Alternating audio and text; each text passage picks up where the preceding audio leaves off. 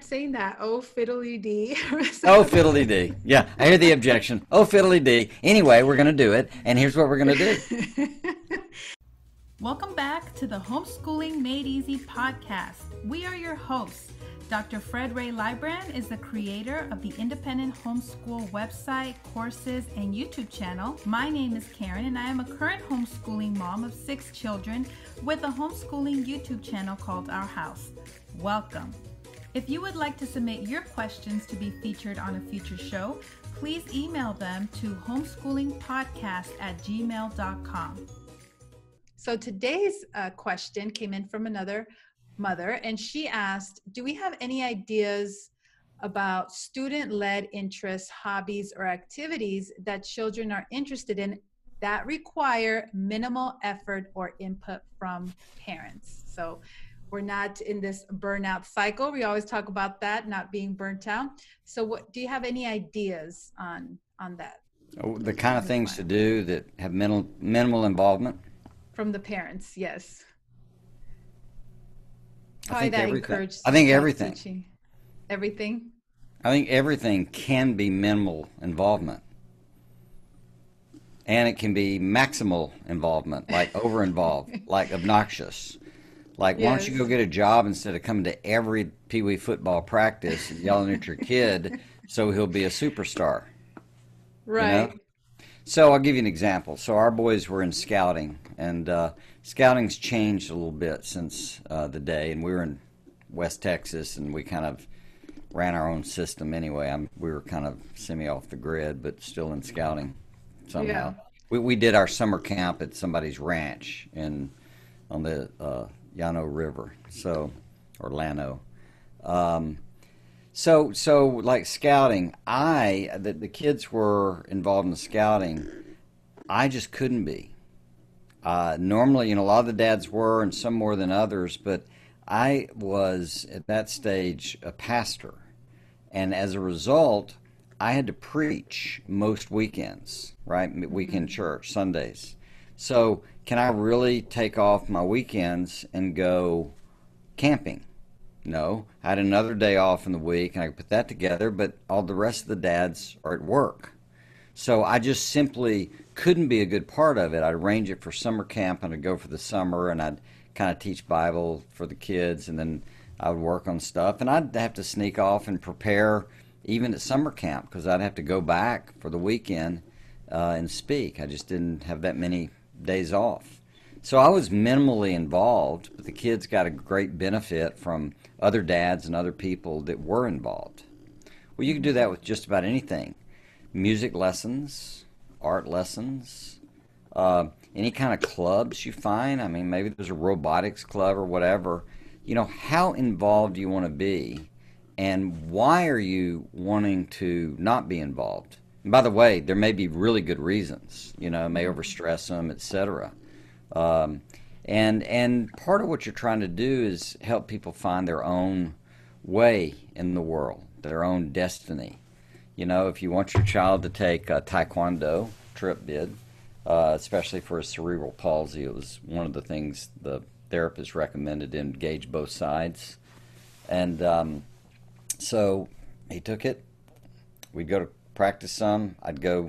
We would go for those, every 6 weeks, some board-breaking belt event, exhibition or something. Yeah, no, there's just torture, truly torture. It's great when your kid's there, but it's just like over and over and over again. But a good sport, being involved, but I didn't have to join the class to do it, and I think some parents think that. So I have to be in the class too.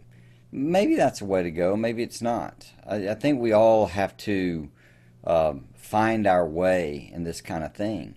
But if you and I just sit here and brainstorm activities, let's just name some. What kind of things extracurricular? So there's sports clubs, right? Yes. Soccer, baseball, whatever. There's sports, all kinds, maybe tied to the school systems, maybe not, maybe clubs. I said art. Theater, our kids were in the community theater stuff. They had programs and camps. Music is a big one. Yep. Yeah. Chess, ham radio operator. Chess, ham radio, robotics, maybe teenage coding club. I don't know, learning how to code. I don't know what's out there. Yes. And you can start one. You can start meetups and this and that. Well, all of those things can have a varying degree of parental involvement. And, I would say the involvement of the parent in that kind of thing probably should follow a couple of patterns. One is the parent's own enjoyment, you know. So if you enjoy it and being a part of it and you want to contribute and be one of the parents involved, that's great. That kind of volunteerism support is super duper, right? Right. But the other side is what benefits the kid, your child the most. And sometimes your involvement does not benefit them. We've talked about how when you do something for someone they can do themselves, you make them a cripple. Mm-hmm. So sometimes they have to stand on their own. Sometimes it's far more powerful for, the coaches to challenge you than for dad to holler at you, or mom. Yes. So thinking through those things, and a lot of these things like music, they go to music. I mean, bands, even its own thing, but it's much more difficult to be involved in that because they've got to practice on their own. They've just got to put in the time. You can care about music, you can like it, you may play an instrument to them, but some of those things are lonely endeavors, quite frankly. Mm-hmm. So I look back on so many things our kids did, and part of the goal was to let them figure out how to own it for themselves. So our involvement, especially with having 5, I couldn't have 5 children involved to the max in every sports thing going and be at everything. I see parents try to do that, but I just think you're setting yourself up for something kind of crazy. Especially if the kid has to have you there all the time. You want to encourage them, but they also want to do their own life because eventually they're going to go off and get a job and you can't be there with them, or go to college, you can't be there with them. They're going to be married. Hope you're not going to be there with them, Yeah.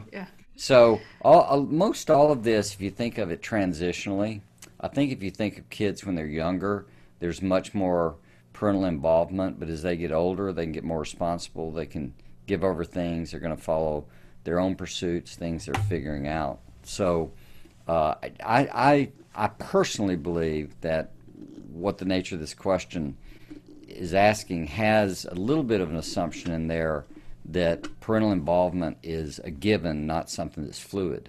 And I think it's fluid. I think it can flex on some continuum or range about how involved you want to be, and the involvement it could do something with serving the child, the degree to which your involvement helps, but there's a threshold at which it might hurt, in my personal opinion.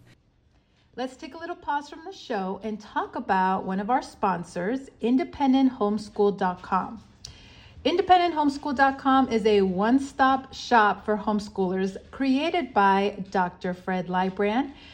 There you can find more information on his very popular courses such as the writing course, Mastering Emotions, Mastering Reading Comprehension, and the ultimate How to Homeschool in 30 Minutes a Day system.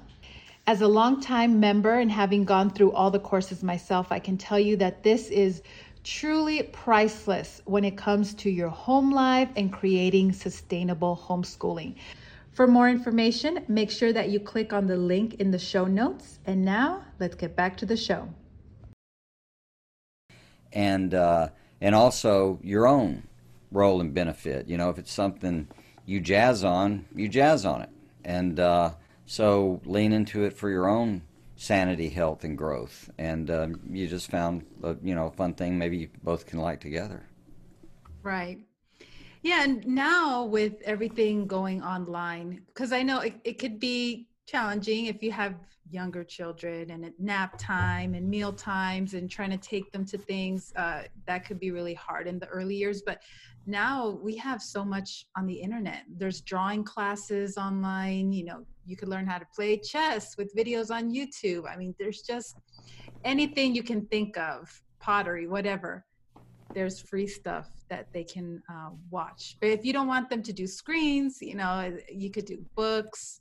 Um, I'm sure there are other ways around it. But yeah, you're right. No matter what you choose, like even something like chess, you could sit there and play chess with them every day, or you can have them play on the chess club online, a computer, or like I'm going to do right now, take them to a library and they have a little chess club there, and it's fun. I get to just sit down and read books while they Yeah. play. So yeah, like you said, no matter what the activity is, you can find a way to be more involved or less involved. Right. And I think that's what you have to figure out. Rather than thinking it's about the activity, it's really about your decision. How involved you want to be. Got a friend, the girls do ballet, and she makes all the costumes for Nutcracker, something like that. Mm-hmm. She loves it. Not because I don't think there's a rule that you have to be involved that way. Some do. Some require a certain amount of involvement.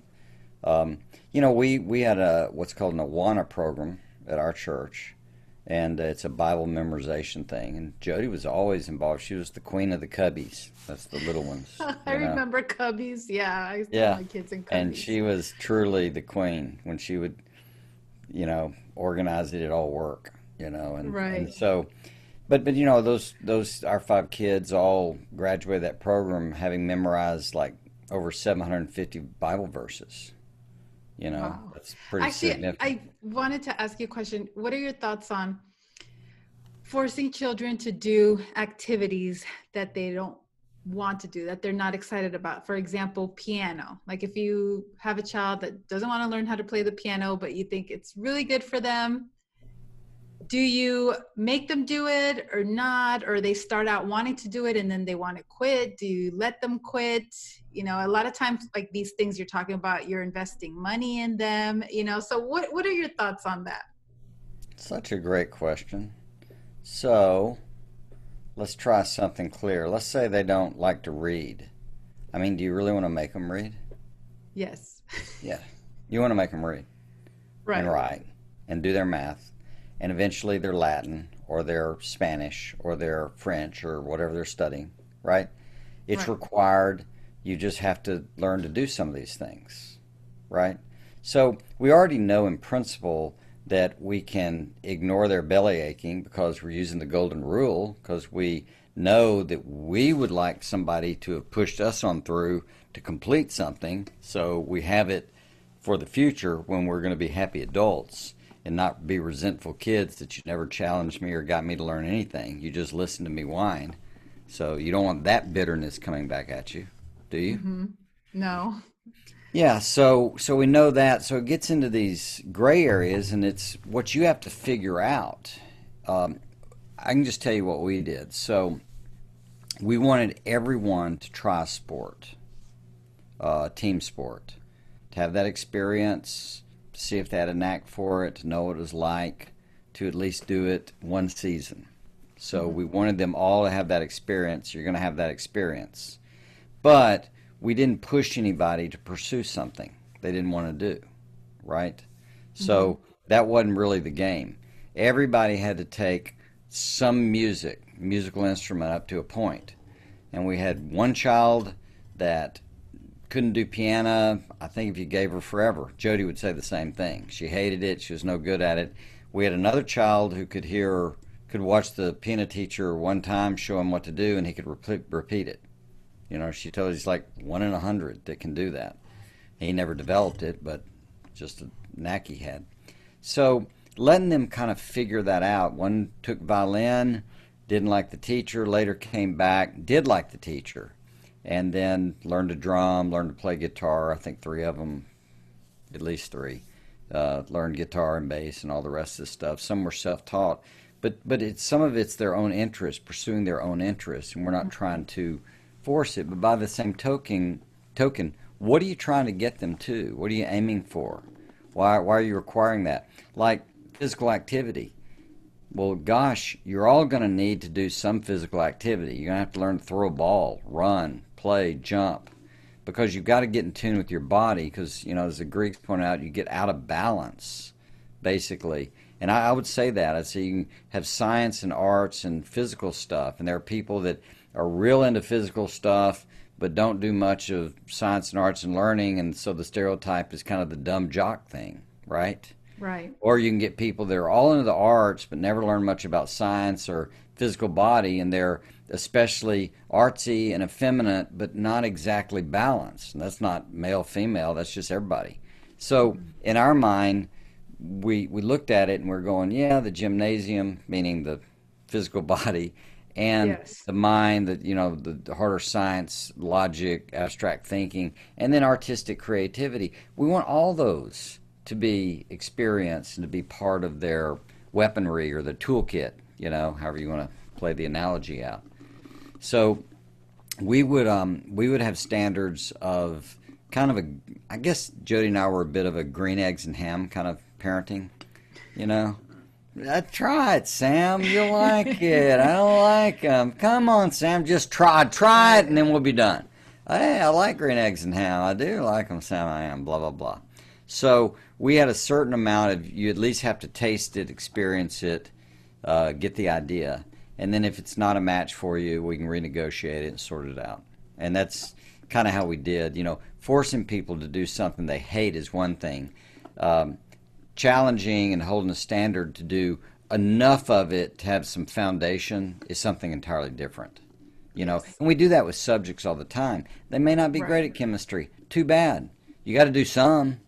Going to have some chemistry here to get out of high school. You just joyfully get over that. Isn't that just groovy? Yes. Yeah.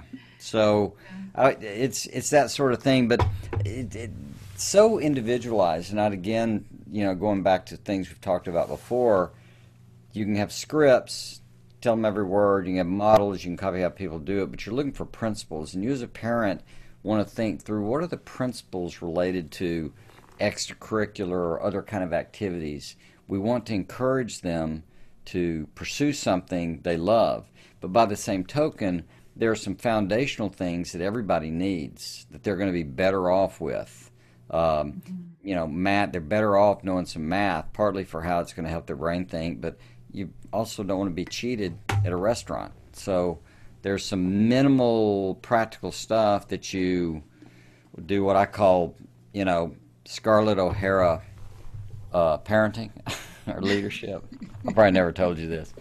No. But I always have this idea, Scarlett O'Hara, I don't know if you know Gone with the Wind, and maybe I shouldn't mention that movie, maybe it's evil now.